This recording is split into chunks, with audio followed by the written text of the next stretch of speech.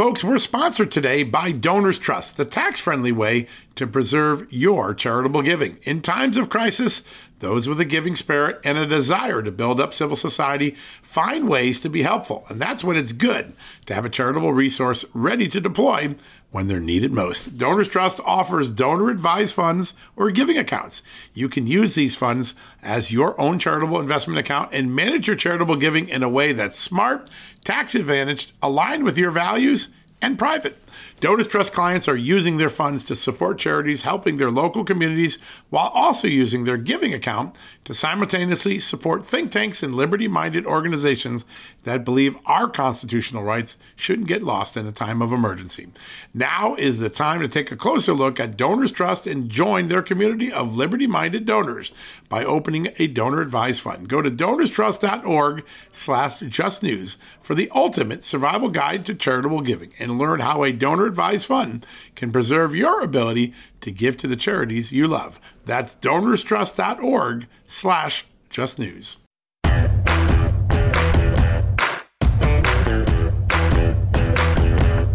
Hello, America, and happy Wednesday. A lot going on in the world today. Just a little while ago, Congressman Jim Jordan, Congressman James Comer, they're the chairman of the Judiciary and Oversight Committees. They're the leaders of the impeachment inquiry. They just sent a letter to Hunter Biden's lawyer saying, all right, we heard you're not going to show up. Hunter Biden's not going to show up next Wednesday, December 13th, for his transcribed interview, his deposition. Be advised, we will hold you in contempt of Congress. Yes, the impeachment inquiry is getting a little more rancorous, a little more contentious. Republicans mean business. Hunter Biden's delay game, the sand clock may be running out on. This could be headed to court. Now, that sets up a very busy week. Now, yesterday, we got some bombshell new revelations from the IRS whistleblowers, Gary Shapley and Joe Ziegler. They revealed, first, they confirmed the story that we broke on Just the News 3 weeks ago. You got it here first on the show, remember? That a Democrat lawyer, Hollywood supporter of Joe Biden, a guy named Kevin Morris, provided more than $5 million of loans and money so that Hunter Biden could pay his bills all throughout the 2020 election. And since then, since Joe Biden has been in office. Now, if any other president's son got $5 million from a single donor, structured as loans that aren't due until well after the next election, there'd be a lot of suspicion. But not in today's media. They've yawned at this, but we broke this story because we got the documents early. Last night, the Ways and Means Committee and Chairman Comer and Chairman Jordan as well, so Chairman Smith, Jason Smith, James Comer, they put out this new information, and it affirms our reporting that this Democrat donor and Hollywood lawyer, Kevin Morris, gave about $5 million or more in assistance to Hunter Biden, basically paid off his bills, his tax debts, his tax cheating debts, his expenditures for homes, his child support and legal bills. A lot of us would love to have a $5 million sugar daddy if we could, but we don't. But Hunter Biden did. And that information is now out in the public. And what you also get is a confirmation of another story that we broke earlier this year, that Joe Biden used 3 separate alias email addresses to correspond with Hunter Biden's business partners and Hunter Biden. The two most voluminous are Hunter Biden himself talking to his dad through these alias email accounts, and Eric Schwerin, a man who played a big role in accounting for a lot of the business deals and businesses and taxes that Joe and Hunter Biden were involved with. That is a big revelation. So all that is out. Then today we learned that if Hunter Biden's not going to show up for the deposition, and they're going to find him in contempt of court if he doesn't show up next Wednesday. And between now and next Wednesday, Speaker Mike Johnson is planning a vote to formally approve the impeachment inquiry. And you're probably saying, well, it's already been ongoing, so why do that? It seems like window dressing. It's actually not. A formal vote on the floor of the House that approves the impeachment inquiry will strengthen the hand of Comer and Jordan and Smith to go to court and demand that subpoenas be enforced, that people be held in contempt, be compelled to testify or turn over documents key to this investigation. So that is the process that's playing out that is so very important. Now, while that's going on halfway across the world, Israel is ramping up its war against Hamas, the terrorists who carried out that heinous October 7th massacre of innocent civilians all across Israel, 1,400 innocent civilians rape, beheadings, baking ovens. It's some of the most heinous acts of inhumanity I've ever seen in my life or heard of in my life. Well, as that war ramps up, we've got a perfect first guest today to help us understand what's going on. He's the former Israeli ambassador to the United States. He used to be a senior member in the cabinet in Israel, a former member of the Israeli military. Michael Oren, our good friend, is here. He's going to tell us not only how the war is going to end up, but what happens in a post-Hamas Gaza. What are the pressure points? What are the opportunities?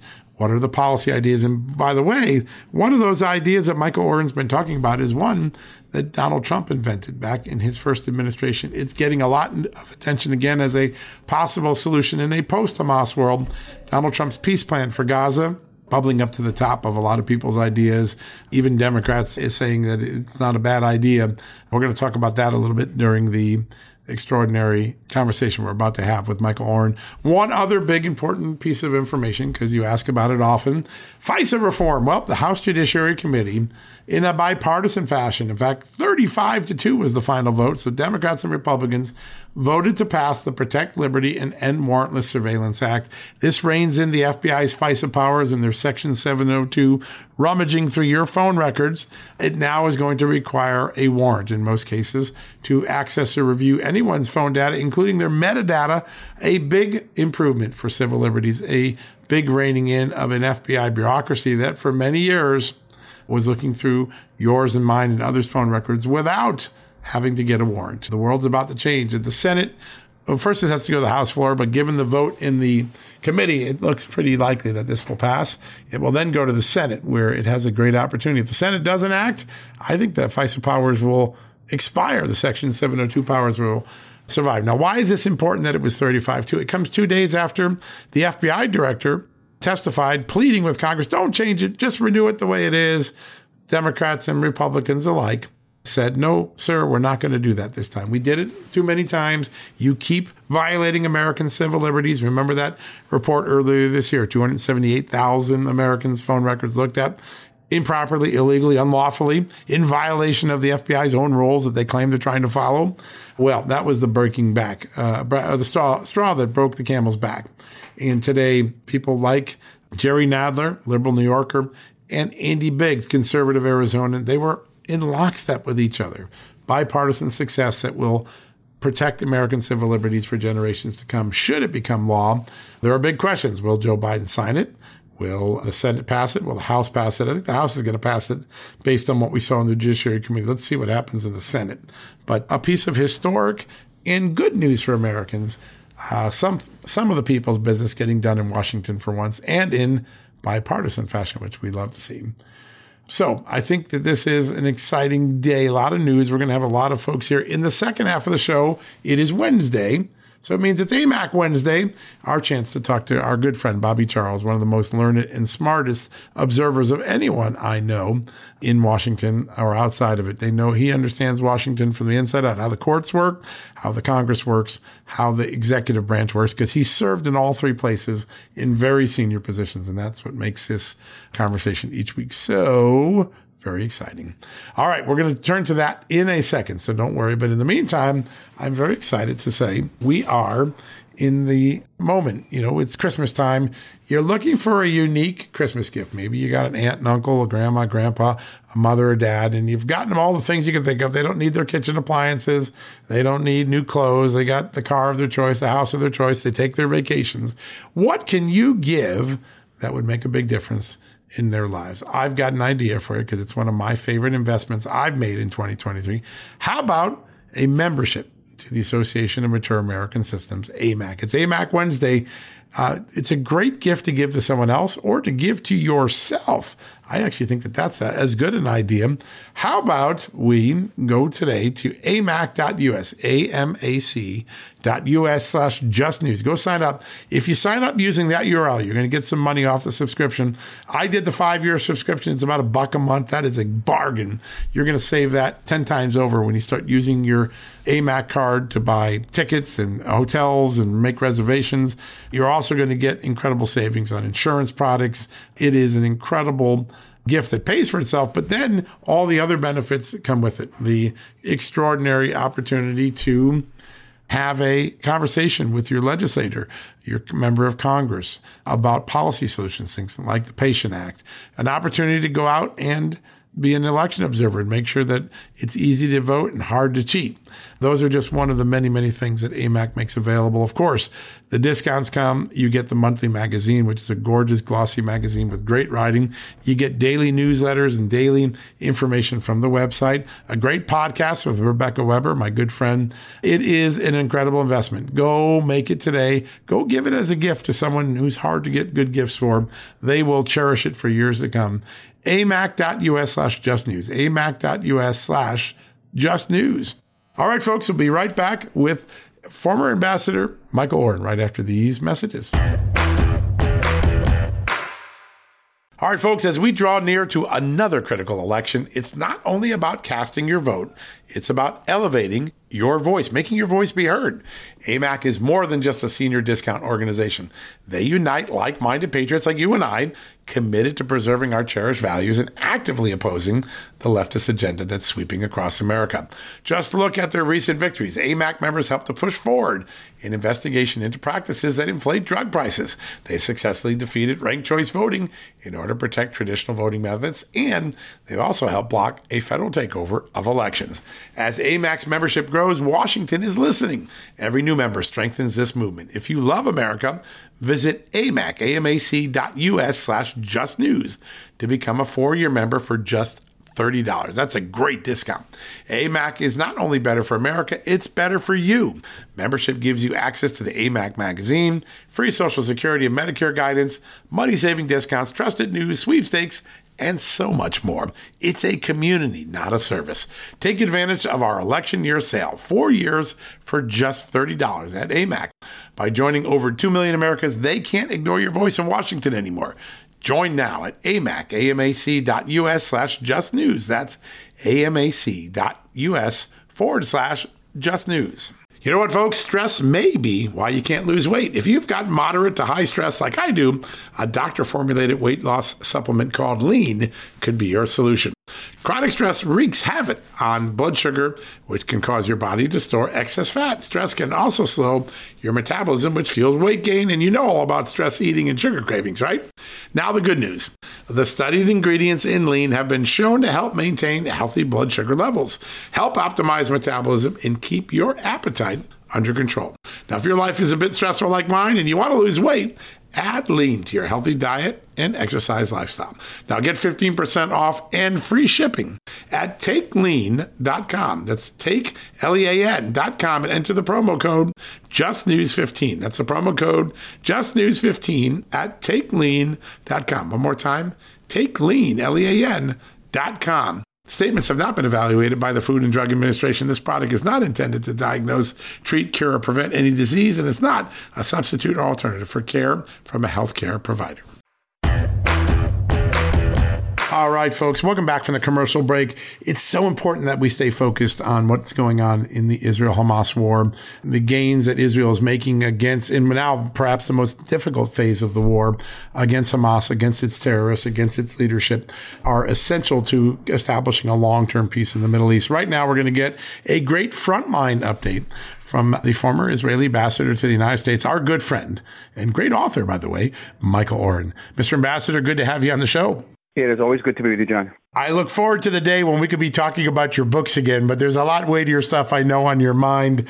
I want to start with the offensive. It appears that Israel is making some pretty significant gains under very difficult warfare. This is not easy warfare, but can you give us your assessment of the ability to start to eradicate Hamas from Gaza? It's starting to really take hold, isn't it? Yeah, I wonder at some point out there, John, if there's a turning point, there's an inflection point where Hamas begins to come apart, where their command structure begins to unravel, when they no longer can communicate to their various units. I suggested some weeks ago in an article that if it weren't for the hostages being held underground by Hamas, Israel could flood the tunnels with seawater. And if you're following the Israeli news for the last 24 hours, this has been raised, the possibility. It's actually the Egyptians who did this first to the tunnels on their border. Now, you can only do that seawater option if you know the hostages aren't there. But I'm sure they're going to start. They've already blown up something in the order of 500 tunnels. but you can begin flooding them as well. And I think you're going to see some rapid unfolding of events with perhaps very senior Hamas commanders being killed or captured in the next couple of days. Yeah, that's a big development, and perhaps the major turning point in this war already. I know why everyone's focused on the current military action. There are already people in the Israeli government, in the Arab states that are allied or are friendly with Israel, thinking about a post-Hamas Gaza, what that looks like. Can you tell us what developments, what ideas are starting to bubble up where there might be some early consensus on things that could benefit the whole region?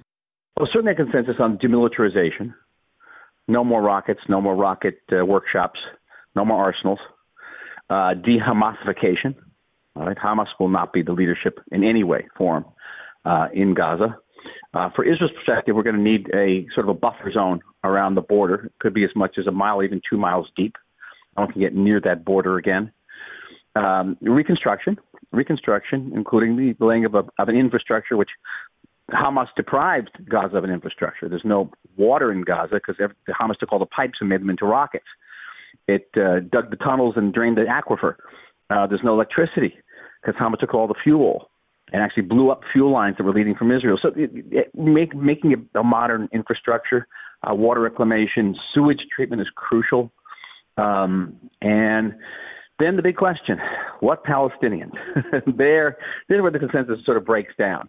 The Biden administration intimated they'd like to move the Palestinian Authority from Ramallah to Gaza, but they say a revamped Palestinian Authority. What does that mean? The Palestinian Authority is headed by Mahmoud Abbas, now in the 19th year of his 4-year term. And he won't stand for re-election because he knows Hamas would win. Fabulously corrupt, unpopular. Last time they were in Gaza, they survived about a year and a half before Hamas overthrew them. So that's probably not a great idea. Finding a Palestinian leadership that is, relatively uncorrupt. Be nice if it was democratically elected, but the most important thing is that it's going to care more about its own people and its own children than it does about massacring our people and our children. And that may be right now a high bill to pay because, according to all polls, Hamas remains remarkably popular. Yeah, it is remarkable. And sometimes when you're captive, you end up bonding with the people that have you captive. But there seems to be a moment where what life feels like after Hamas might feel different and realize, we didn't know what we were missing all along. There's an education process that has to occur, doesn't there, for the residents of Gaza? Oh, it's amazing. A Hamas child, literally from the time that child can walk, maybe even before, they're taught that the most sacred thing they can do is massacre a Jew in the most heinous way. Then they go to nursery school, they go to kindergarten, learn the same thing. They go to summer camp and learn the same things. So you have to, re-educate. It's going to take a generation. And it's going to be a very difficult task to find that type of moderate leadership that cares about its own people. Not like you have a lot of models to base yourself on. Yeah. You wrote a very powerful column on Substack. And it ties together the history from World War II to today and the extraordinary media fascination with Gaza. It has more sympathy than perhaps all the other victims of war in the last 70 years. There seems to be a moment where the media itself needs to have an honest conversation. How does Israel and its allies on this side of the pond, how do they force that conversation? How do they get to a point where the media realizes they've sort of hijacked a little bit of this debate as well? I'm skeptical about that happening because we've seen this movie many, many times before. And the media does it every single time. Media basically, not all the media, but in general, I just had an interview with the BBC a little while ago. I wouldn't recommend that to anybody. It's basically fulfilling. It's basically... It's not just it's basically carrying out Hamas's strategy. What is Hamas's strategy? It's this. Hamas knows it can't destroy us. All right, it can kill 1,200 people, massacre them. It can take hostages. It can fire 10,000 rockets at us. But it can't destroy us. What it can do is create a situation where we can't defend ourselves. We don't have legitimacy. How you do that? You get images of Palestinian suffering coming out nonstop through the media. And the media loses track of the fact that Hamas is using these civilians as human shields. That's not even being stated anymore half the time. And that creates pressures on governments to impose a ceasefire through the Security Council. And if we don't listen to the Security Council, then it goes to the International Criminal Court and we get sanctioned and boycotted. Now, a ceasefire means Hamas gets away with mass murder. It means large swaths of Israel will no longer be inhabitable. So it's a loss for us. And this is how Hamas plans to defeat us. And it's a brilliant scheme, and the media plays right along with it. And I see it every single time, every time. In my recent BBC article interview today, they didn't even mention the word Hamas. Didn't even come up. It's all about Israel having a strategy of killing Palestinian civilians. And I try to explain that, morally and strategically, killing Palestinian civilians is against our interest. Morally, because we're a moral army, but strategically, it makes no sense. Why would we want to kill Palestinian civilians if killing civilians will increase the pressure on international governments to impose a ceasefire, which means our death? It makes no sense. And so you make that case. And by the way, the case they never make is rather than calling on Israel to stop, causing civilian casualties, why don't they call on Hamas to surrender and give up the hostages? Because the minute Hamas surrenders, the war ends. That very second, the war ends. Yep. Yeah, no, it's exactly it. It's the end point. You had a very important op-ed in the Wall Street Journal a couple days ago suggesting that perhaps the smartest plan that could get on the ground running quick is the Peace to Prosperity plan that was developed by Israel and the United States under President Trump. Tell us why that has a lot of appeal to both sides, even though maybe the Palestinian people don't see it yet. But there's a win-win in that plan, isn't there? Well, that article had an interesting origin. This is the first time I'm telling you publicly, okay? There was an article several weeks ago by Tom Friedman in the New York Times. And he used to say, I don't often agree with what Tom writes, but he did say that the Trump peace plan was a good peace plan. And now would be a good time to dust it off. And so with that, I contacted the Jason Greenblatt, who was the chief negotiator on that plan. And I was an advisor on that plan. And I thought, having been involved in the peace process since the time of Yitzhak Rabin, I was in the Rabin government 30 years ago, it was the best peace plan we ever got. It was the only peace plan that actually reflected reality. The other peace plans were aspirational, but they weren't realistic. And Israel accepted. You had the advantage of the fact that Netanyahu had already embraced the plan, and the Palestinians had rejected it without even reading it. And President Biden was looking for some way for Israel to help him help us by showing we were interested in a peaceful solution after the smoke clears. So Jason and I thought that let's dust off the program and remind people what was in this peace plan.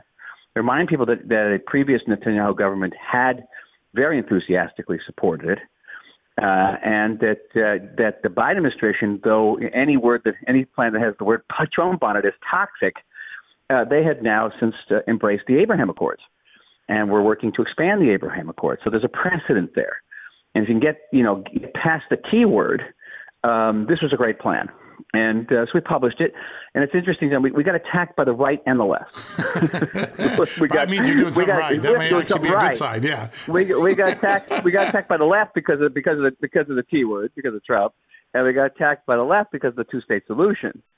But what people missed the point of the article, which was how do we gain time and space for the IDF to do its crucial work, and to give the IDF a crucial space, we have to also help President Biden to help us, and that's what the article was really about.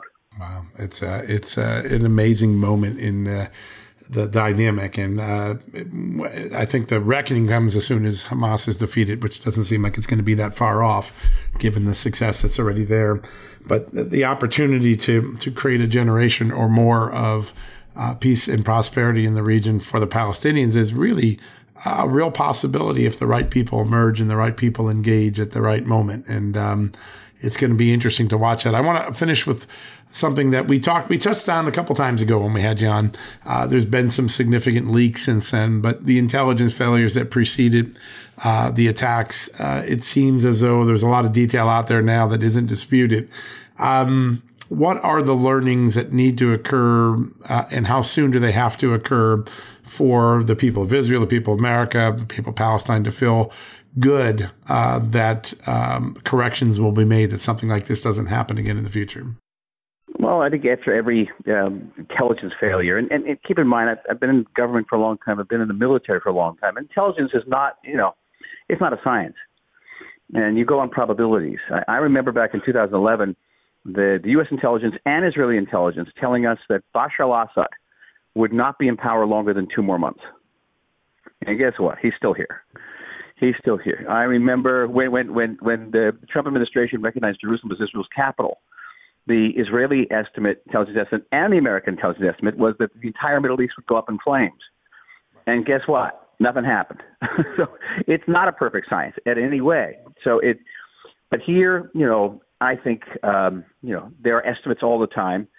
They go up the chain of command, and they're either taken seriously or not. We have to figure out why this wasn't taken seriously. I think the initial reaction that I've heard was that the most senior officer who read this said, well, this is quite a detailed plan, but it's aspirational for Hamas. Hamas actually doesn't have the logistic or tactical ability to take this out. What bothered me most about that was not that nobody took the plan seriously, was that somebody leaked this plan to the New York Times.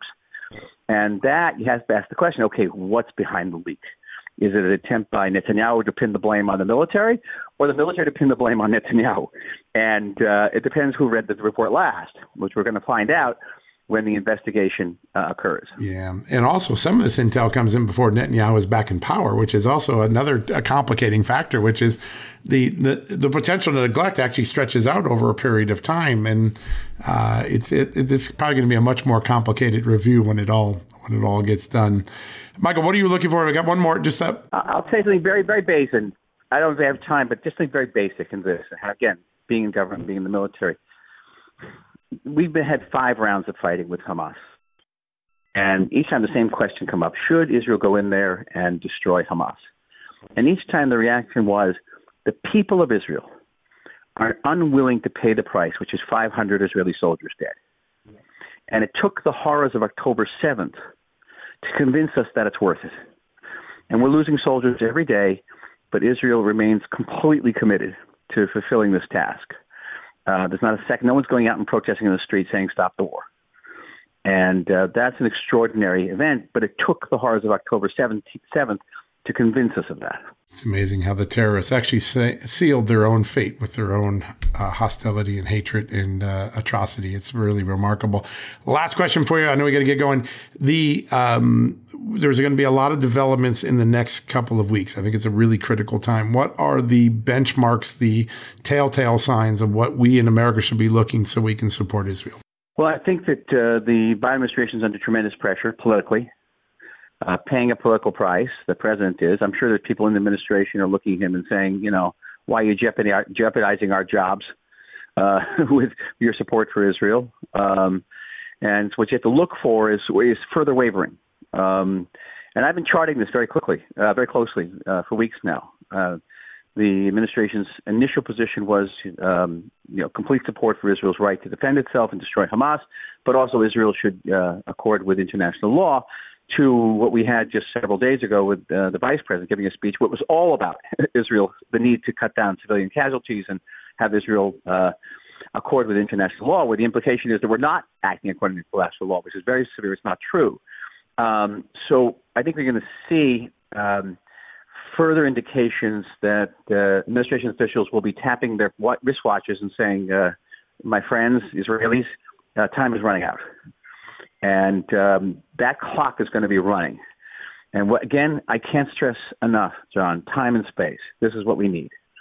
It sounds like a peculiar riff on John Lennon, but we got to give war a chance here. Yeah, no, there's no doubt about it. The only way to get peace is to give war a chance. Yeah, because all the other solutions have failed. I mean, every other option has been tried, and it results in the same calamity as the one before it. This one, obviously, the most severe and most brutal I've ever witnessed in Israel since the Holocaust. But there's enough failure in trying to negotiate with Hamas. There seems to be eradication is the only option. It is. And, the reason we're at this point is because everyone stops us always before we reach the critical point of victory. Let us have the victory, and that'll be a victory, I believe, sincerely, it'll be a victory for the Palestinians as well. Yeah, there's no doubt. There's no doubt about it. They have a lot to gain in this. They may not know it yet, but I think the future holds a brighter future for Palestine once Hamas is out of leadership. So, sir, it is a great honor to have you on. We always get a lot of great intelligence here, some things that often don't get in the media here. We're so grateful for your time today. And I'm grateful to you too, John. Be well. Thank you. You well. Be safe there. Thank you, sir. Folks, don't go anywhere. When we come back, you got it right. Right around the corner, Bobby Charles and AMAC Wednesday, our great conversation with the national spokesman for AMAC and also one of the great learned observers in all of Washington right after these messages. Folks, everyone knows the next medical crisis is just around the corner, whether it comes in the form of a pandemic or something much more mundane like a tick bite. You and your family need to be prepared. That's what we learned from this last pandemic, right? That's where the Wellness Company comes in. You know the Wellness Company. We have their great doctors like Dr. Peter McCullough on all the time on our shows. The Wellness Company and their doctors are medical professionals that you can trust, and the new medical emergency kits are the gold standard when it comes to keeping you safe and healthy, and most importantly, prepared. Be ready for anything. This medical emergency kit contains an assortment of life-saving medications, including ivermectin and Z-Pak. The medical emergency kit provides a guidebook to aid in the safe use of all of these life-saving medications, so you know what you're doing. From anthrax to tick bites to COVID and even the bioweapon like the plague, the Wellness Company's medical emergency kit is exactly what you need to have on hand to be prepared. Rest assured knowing that you have emergency antibiotics, antivirals, and antiparasitics on hand to keep you and your family safe from whatever the globalists throw your way. Go to www.twchealth/justnews today and order. That's twc.health/justnews and use the promo code JUSTNEWS to save 10%. Hey folks, John Solomon here from John Solomon Reports. I'm proud to be on the iHeartRadio app every day with my podcast, with the news that we bring, the exclusive interviews. And you know what else is great? You can listen to any iHeartRadio station anywhere in the country inside this free app. I used to listen to all sorts of radio on my AM or FM radio. Today, I don't have time to be in the car that often. You know where I listen? I listen on the iHeartRadio app. It's awesome, and they have some really cool new features, unlike anything else in the market. One of them is called Talkback Mic. Anytime I have something to say, I tap the mic and send my voice message, and then listen to hear my voice on one of my favorite shows. Isn't that cool? You can send a message to your favorite disc jockey, your favorite podcast show host. So be sure to download the iHeart app radio. If you don't have it right now, the iHeart Radio app is a winner. Be sure to download the free iHeart Radio app today and start streaming your favorite radio stations, your favorite podcasts, and your favorite music playlists right from the iHeart Radio app. All right, folks, welcome back from the commercial break. It is Wednesday, so you know what it is. It's AMAC Wednesday, our chance to have a great conversation with our friends at the Association of Mature American Citizens. Joining us right now, their national spokesman, a man who has had some of the most important jobs in Washington over his long career, including as a federal appeals clerk, as a chief investigative counsel and chief of staff for the House Oversight Committee, and as an assistant secretary of state with significant national security functions. Joining us right now, our good friend, Bobby Charles. Bobby, good to have you back on. Hey, John, it's good to be here. You know, the world never wake up and there's nothing to talk about. So ready to go. That is for sure. Oh my goodness. We're living in consequential times, and every day that becomes more and more apparent. I want to turn to a favorite subject. You and I have spent a lot of time talking about impeachment and Joe Biden.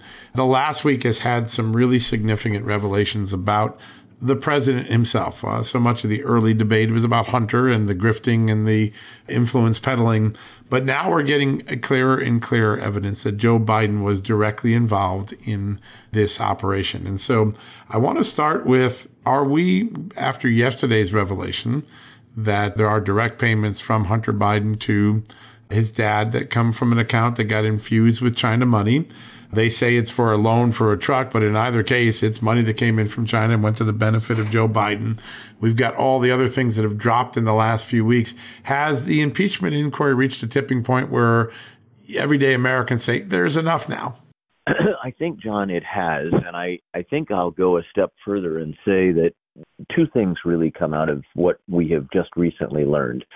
Not that most people didn't think there was enough smoke to believe there was a fire there, but when you get a pattern or practice of regular payments, 3 a month, to the President of the United States by his son from an account into which China, perhaps Romania, and Ukraine are putting money, and you have the actions of the president favoring those countries, and in some ways illicitly and absolutely on record. And then you have documentary support, and then you have the everything from demeanor evidence to lies on the part of the president previously about being completely uninvolved, having no knowledge, et cetera, et cetera. You get past a tipping point on credibility, as in the average person, even the average, let's say, moderate Democrat, is going to have to look at this evidence, and I think they're going to have to say this is just beyond what I can support. The absence of integrity is so transparent that I cannot, in good conscience, say that the ends justify the means anymore. But I think there are two concrete effects. One is that I think Senate Democrats, particularly those up for re-election this year, are in serious trouble because independent of who they make their nominee, these facts just glare.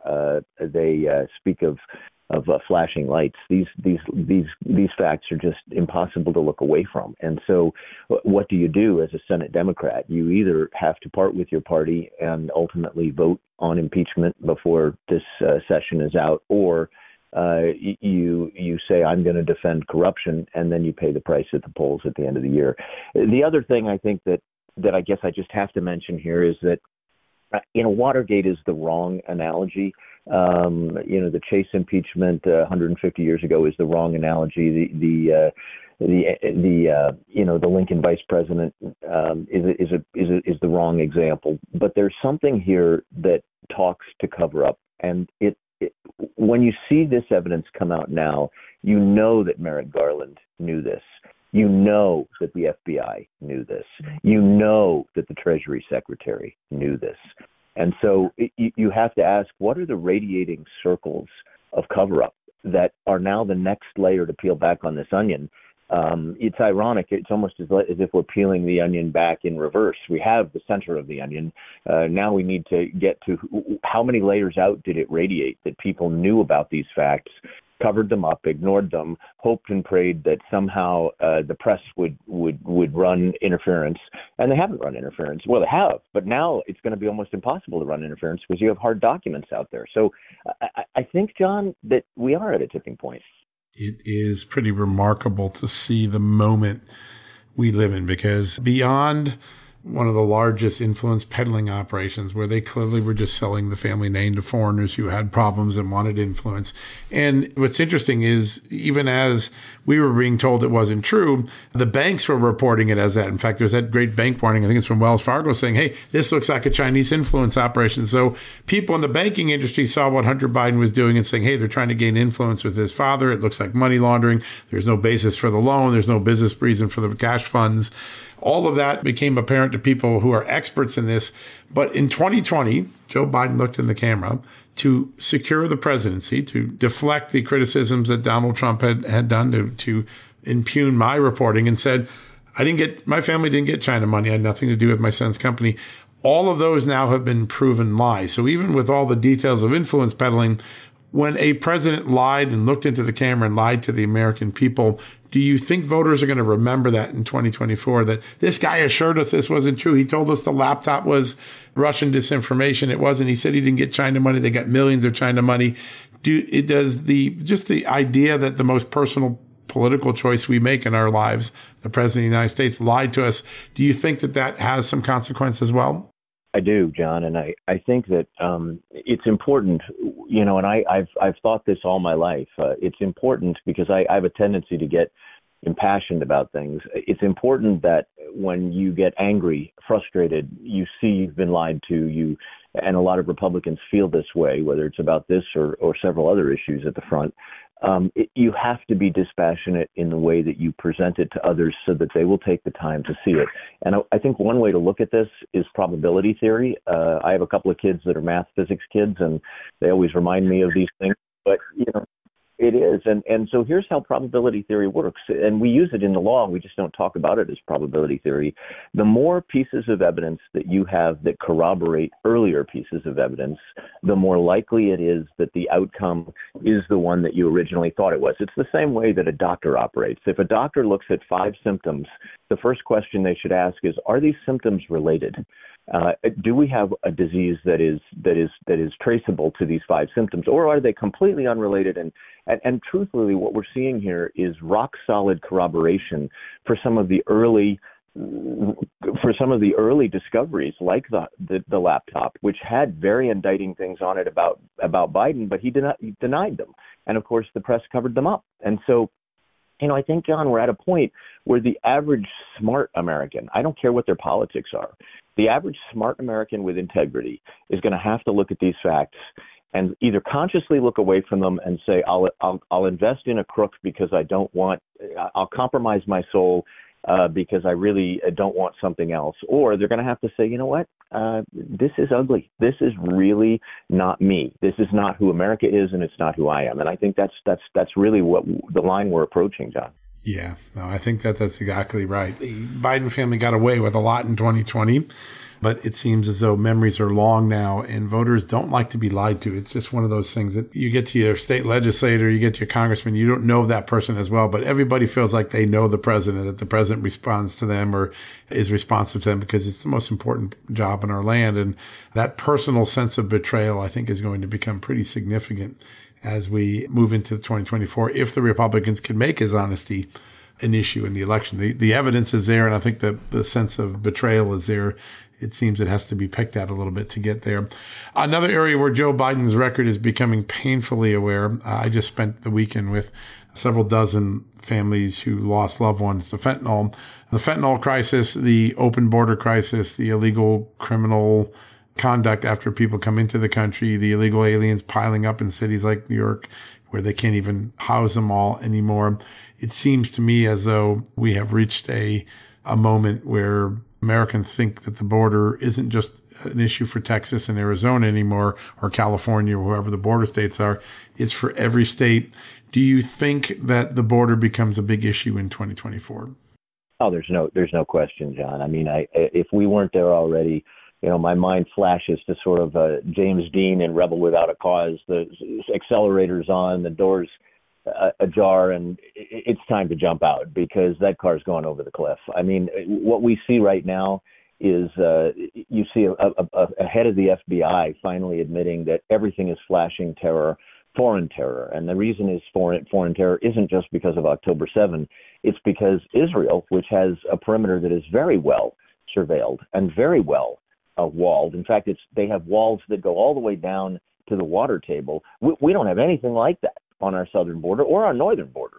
And we've had almost, I think, 600 people show up on the terror watch list. I have to get the exact number, but it's like maybe 659 show up on the terror watch list under Biden. We had, I think, 11 show up on the terror watch list under Trump. And the most incredible part is that because we have drones and we have cameras and we have other surveillance technology, we know that there are roughly 1.7 million gotaways.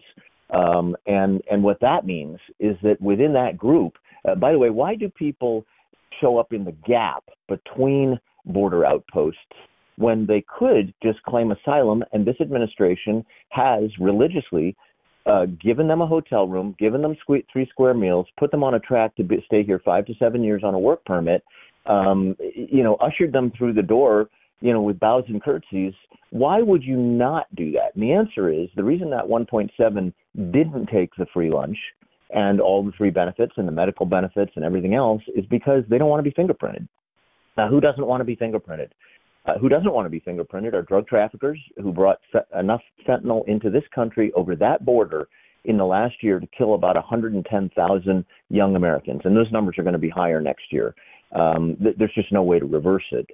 This administration has given the nod and the wink to both China and to Mexico on fentanyl. But it's also sex trafficking. It's also human trafficking, which is degrading in the extreme. It's also the terrorists. And, I'll add, which I think I've mentioned once before, that open source data is showing that you have roughly half of those coming over the border are from the Eastern Hemisphere. So they're from North Africa, they're from the Middle East, or they're from pieces of the Far East.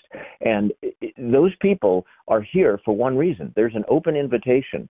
That border is wide open. You can come into this country without consequences. And of course, if you think Hamas and Hezbollah and Iran, who hate America as much or more than they hate Israel, who've already, dropped dozens of drones in on our locations in the Middle East in the last 4 weeks, if you don't think that they want to get in here and stir holy hell, then you're not thinking, because that's exactly what they want to do. And you've got an open border. So I think that's why, for example, Chris Wray yesterday, FBI says we have flashing, I think he called them blinking lights everywhere on terrorist threats. We're at a worse position than we've been at any time except prior to 9/11.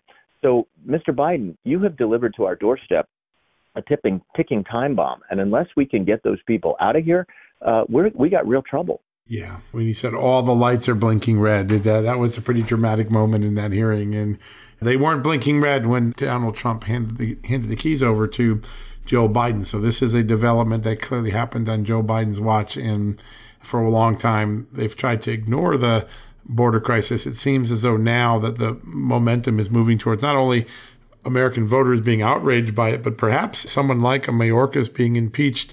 Do you think that there is a momentum to actually get enough votes to authorize an impeachment against Alejandro Mayorkas, the Homeland Security Secretary? Yeah, I suppose in many ways, John, what we're looking at, again, trying to be dispassionate, is you have all this evidence piled up against this president, but you also have what I would call sideshows.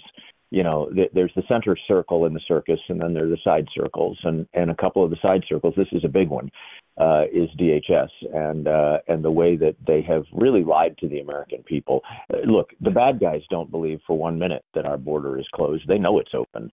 The notion that we're all going to be taken for fools by Mayorkas. So could he be impeached? Yes. I think it does the same thing. These side circles do the same thing the center circle does in this circus, and that is it forces Senate Democrats to look at the facts and deny them. And then it forces average voters to look at the facts and either decide I'm not going to vote for either candidate, or I'm going to vote for the Republican candidate, or I'm going to vote for somebody I don't like, a third-party candidate. I like a third-party candidate. But they're not, it's an integrity issue, John. It is. Yeah, no, you're exactly right. It really is an integrity issue. And we're living at a point now where Americans feel that their integrity has been violated, their trust has been violated, their borders' integrity has been violated. They feel like they're in a throw the bums out mode, I think, and it'll be very interesting to watch to see if that actually happens. All right, folks, don't go anywhere. More of our exclusive Interview with Bobby Charles right after these messages. Folks, if you owe back taxes, fair warning, you're not going to like this. The IRS is mailing millions of pay-up letters. Millions, I say. Then it's up to the 20,000 new IRS enforcement agents to find you. Why the IRS targets you and not millionaires? Well, because millionaires have tax lawyers. You don't, you'll pay up. Plus interest and penalties. You need Tax Network USA, and you need them now. Tax Network USA has brilliant war room strategies to solve your IRS problems quickly and in your favor. Like a preferred direct line to the IRS, they know which agents to deal with and who to avoid. It's not all bad news for you, because Tax Network USA learned of a special limited time IRS offer. They're willing to waive $1 billion in penalties if you qualify. So schedule your free confidential consultation to see if you qualify for this limited time IRS penalty canceling offer. To do so, call 1-800-245-6000. That's 1-800-245-6000, or visit tnusa.com/justnews. That's tnusa.com/justnews. Folks, if you owe back taxes, fair warning, you're not going to like this. The IRS is mailing millions of pay-up letters. Millions, I say. Then it's up to the 20,000 new IRS enforcement agents to find you. Why the IRS targets you and not millionaires? Well, because millionaires have tax lawyers. You don't, you'll pay up. plus interest and penalties. You need Tax Network USA, and you need them now. Tax Network USA has brilliant war room strategies to solve your IRS problems quickly and in your favor. Like a preferred direct line to the IRS, they know which agents to deal with and who to avoid. It's not all bad news for you because Tax Network USA learned of a special limited time IRS offer. They're willing to waive $1 billion in penalties if you qualify. So schedule your free confidential consultation to see if you qualify for this limited time IRS penalty canceling offer. To do so, call 1-800-245-6000. That's 1-800-245-6000 or visit tnusa.com/justnews. That's tnusa.com/justnews. All right, folks, welcome back. More of our exclusive video with Bobby Charles. I want to turn to a couple other topics that I think are on a lot of people's front lines, and one of them is the weaponization of the FBI. We got new information on a story we broke here at Just the News about 4 or 5 months ago, this memo where the FBI was targeting traditional Catholics as potential extremists, as terrorist threats.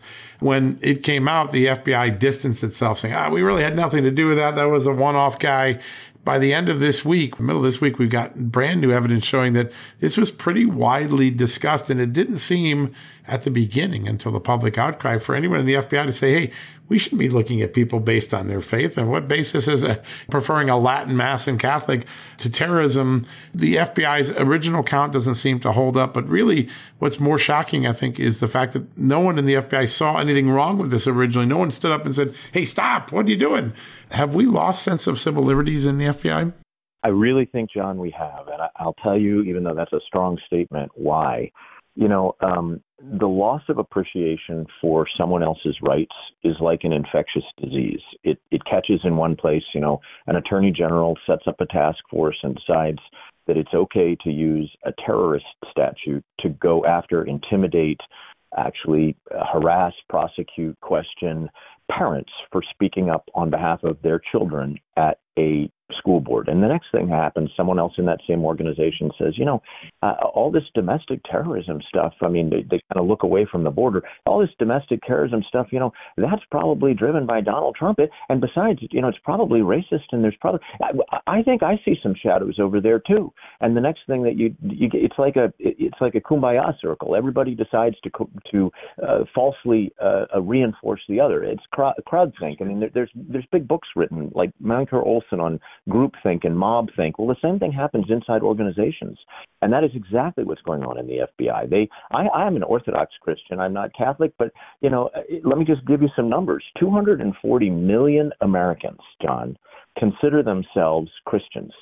Now, that might be Baptist. It might be Methodist. I don't care what it is. But faith is important enough to them that 2/3 or 3/4 of this country believes them, and then there are Muslims, and then there are Jews, and then there are Buddhists, and they all consider their faith important to them. And we consider, in fact, George Washington and James Madison wrote to one another in letters, and so did Thomas Jefferson, that this is no matter what your faith is, it is central. It's why Madison, incidentally, insisted that this be in the first of our amendments, which would protect all the others, and that the second would protect the first. This is why we have this.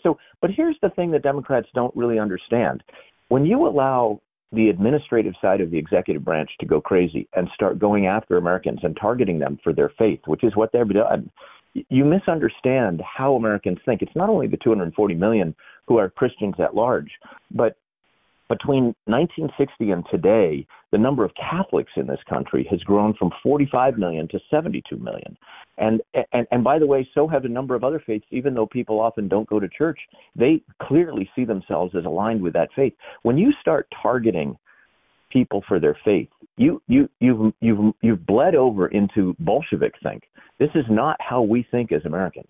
That is, if someone showed up at my door and said, this is my faith, and they're wearing it around their neck or they're carrying it in their arm, that is their faith. And we always respect that. So the fact that never mind that some neighbor doesn't respect it, the fact that the FBI, the premier law enforcement organization in the United States, has decided that Catholics and Christians are going to be considered suspect terrorists.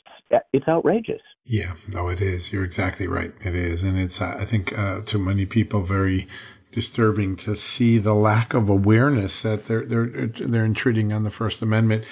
You take that plus the big debate now going in Congress, will they renew Section 702 of the FISA Code, or will they change it and require a warrant when searching through Americans' records? In the last 2 years, at least for which we have records, the FBI blew past its own civil liberty protections 278,000 times when looking at Americans' records. We're not talking about foreigners. They violated their own rules. When you hear that, it does seem as though the FBI and the FBI director always glosses it over like, oh, I got some new rules. Don't worry, we'll do it.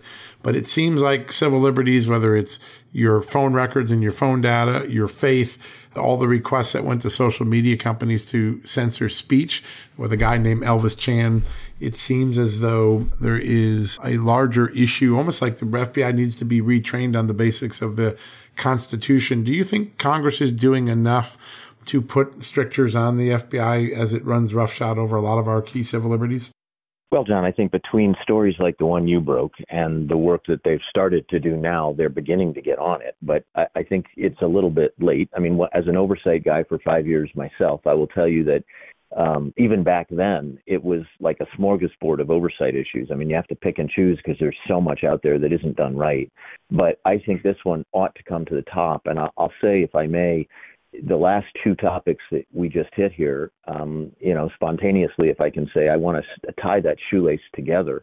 The fact that they have targeted Americans on their faith, and in particular Christians, and in particular more conservative Christians, as a suspect pool for surveillance and integration and undercover operations against Americans at large is not an accident if you look at it as a deflection from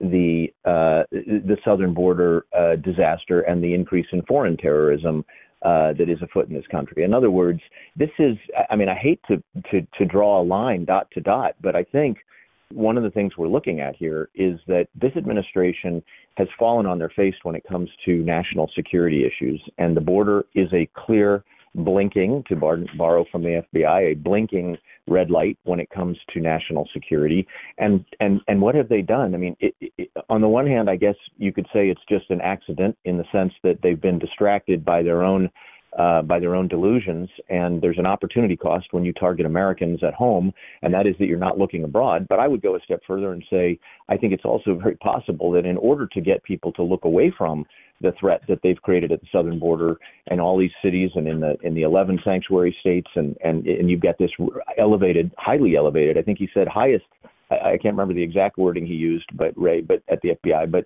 a truly elevated terror threat may very well be the result of the fact that you have, or may be related to the fact that you have misdefined terrorism and decided that you're going to put your agents and your task forces together to look at parents at school board meetings and Catholics going to church. And to me, that's utterly obnoxious. It's two sides of a coin that are both dirty. Yeah, no, you're exactly right. It really is. It's a pretty remarkable equation. And I can't imagine when I was growing up, or even in my early life as a journalist, seeing so many of our civil liberties run roughshod. I mean, yesterday we watched these Ivy League presidents, university presidents talk, and they literally were unaware of what they look like to the American people, how tolerant and how they are of anti-Semitism, but intolerant of conservative views. And you are so right. Yeah, it was amazing to me. I mean, I literally was like, do they know what they look like to everyday Americans? And I don't think they did. They've been trapped in this Ivy League elitist environment for so long. But somebody tweeted yesterday, I think it might have been the former Israeli ambassador to the United States, or the former U.S. ambassador to Israel, the Ivy League died today. And he said that basically these professors just convinced an entire generation of parents, don't send your kids to these people. How big a moment was yesterday's hearings for exposing sort of a mentality that's been festering for so long? Well, I mean, John, I don't know how I survived Ivy League schools because I wouldn't survive today. I'm telling you right now. Exactly. I was a lucky kid that got a scholarship and thought that was someplace I ought to go. And when I went to school, it wasn't like that. But it's worse than professors. Those were the presidents of 3 Ivy League institutions, including Harvard. And what did they say? They talk about needing to get retrained on what the Constitution says. They have those three happen to have some of the worst records out there for free speech on their campuses, where people are physically persecuted for, and by the way, so are some students, for having free speech, for exercising their free speech rights. And then you have groups that show up on their campus advocating for what is terrorism. I mean, and not even making any, what is anti-Semitism? Yes, but anti-Semitism in combination with the advocacy of groups that are surrogates, proxies for Iran to conduct terror. I don't understand how. I mean, so the way that the dividing line under constitutional law typically is, and I heard them, I listened to that testimony. The way it works under constitutional law is if you are inciting specific acts of violence, that is what we don't permit. We do permit someone to say, hey, I have diverse ideas. I tend to think my faith says this, and I think that, and this, I think this law is wrong, and I think that law is right. Yeah, ironically, those are the things they're shutting down on their campuses, while at the same time, so diversity of ideas gets shut down, people get persecuted, literally, either grade-wise or professors get fired. Go look at the cases. Or they're forced to resign, or they're forced to be sanctioned for just simply using free speech, the rights that we've always used. Go back to the precedents that stand on the books and have for 200 years.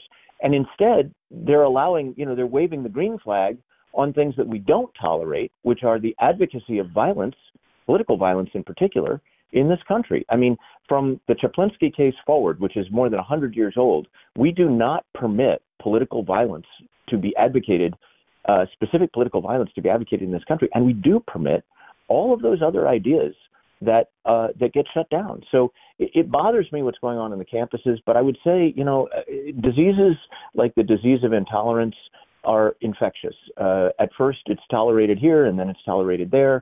And what we have right now, John, I think is a grand awakening in many ways on the part of the country. They're realizing that, wait a minute, there are people in our midst who are advocating for things that fundamentally are anti-American, and political violence is one of them. And you can go back to see, maybe this started in 2020. I don't know exactly when it started, but there's an advocacy for it. There's a disinterest in respecting the law, the Supreme Court, the circuit courts. There's a presidential disinterest in respecting the law. The Supreme Court says things like student loans cannot be waived at the executive level, and he goes ahead and does it anyway.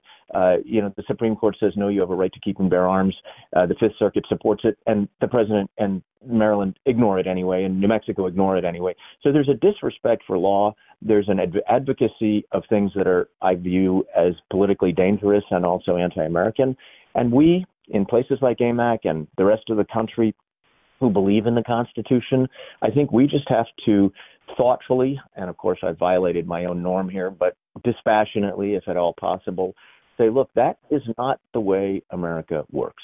It's hard to be dispassionate right now because it feels so personal. The American experience of free speech and Second Amendment that was absolute feels so tampered with right now. And I think it creates emotion even when you try not to be emotional. You just feel like you're under an assault, that the freedom we've always enjoyed is suddenly in peril. And these are really remarkable times. It also is a great time to join AMAC because one of the only groups I see every day out there fighting to restore freedom, to restore common sense, to bond millions of people together to make a larger voice, a larger grassroots thunder is AMAC. And there are so many benefits to the membership. I'm a 5-year member. It's the best bargain I've ever had. You get your discounts on products and travel. Every time I travel, I pull up my card. I'm always saving money. It pays for itself. But I think the more exciting thing now, as I get deeper and deeper into the AMAC experience, is the ability to find like-minded people like you, Bobby, and others. And we're all working together to make one difference at a time. We intervene on one thing. Maybe it's the Patient Act today,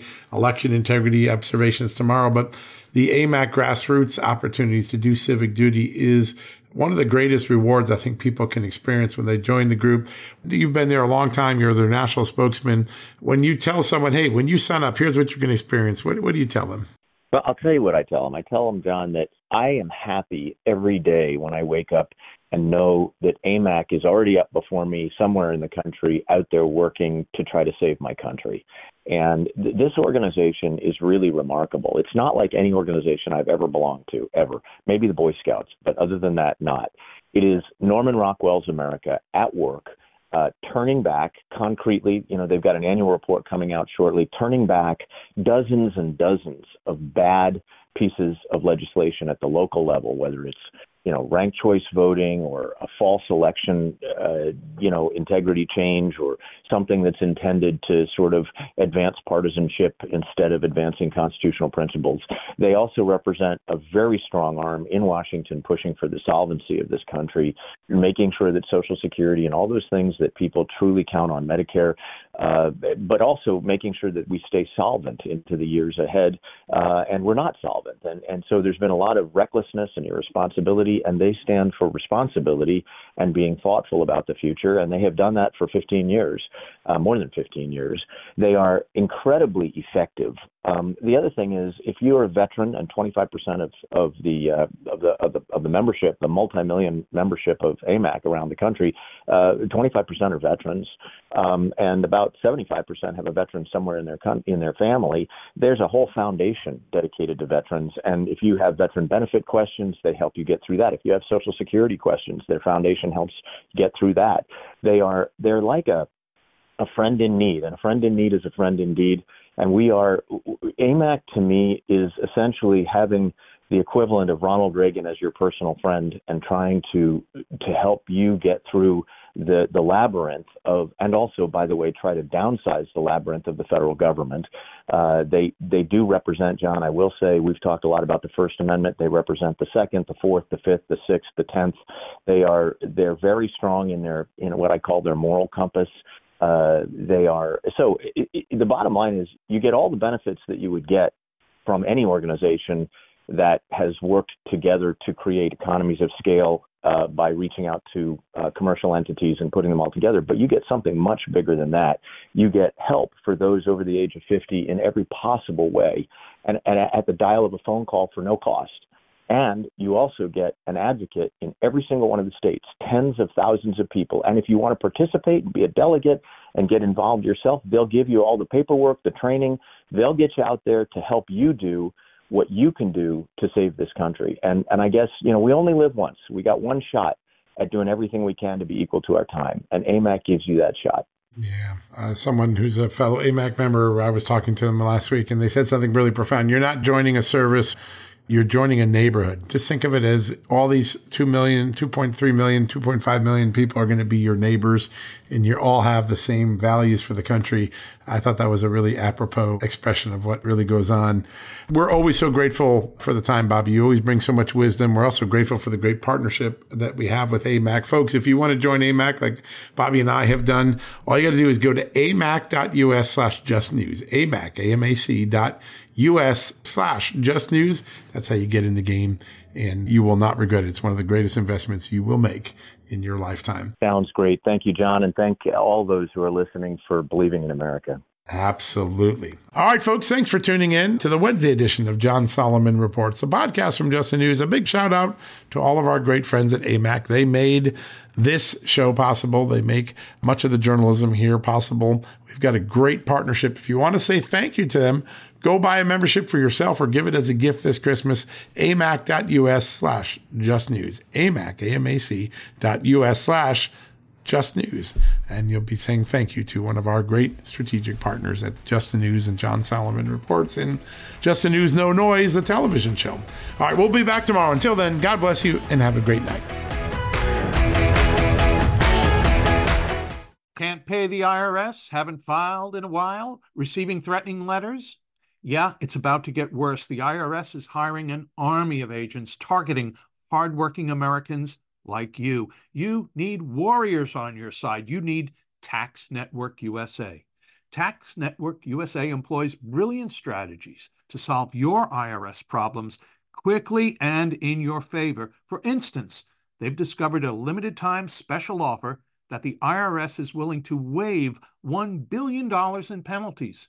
Find out if you qualify before it's too late. Never call the IRS alone. Let Tax Network USA attorneys handle it. They have preferred direct lines to the IRS. They know which agents to work with and which to avoid.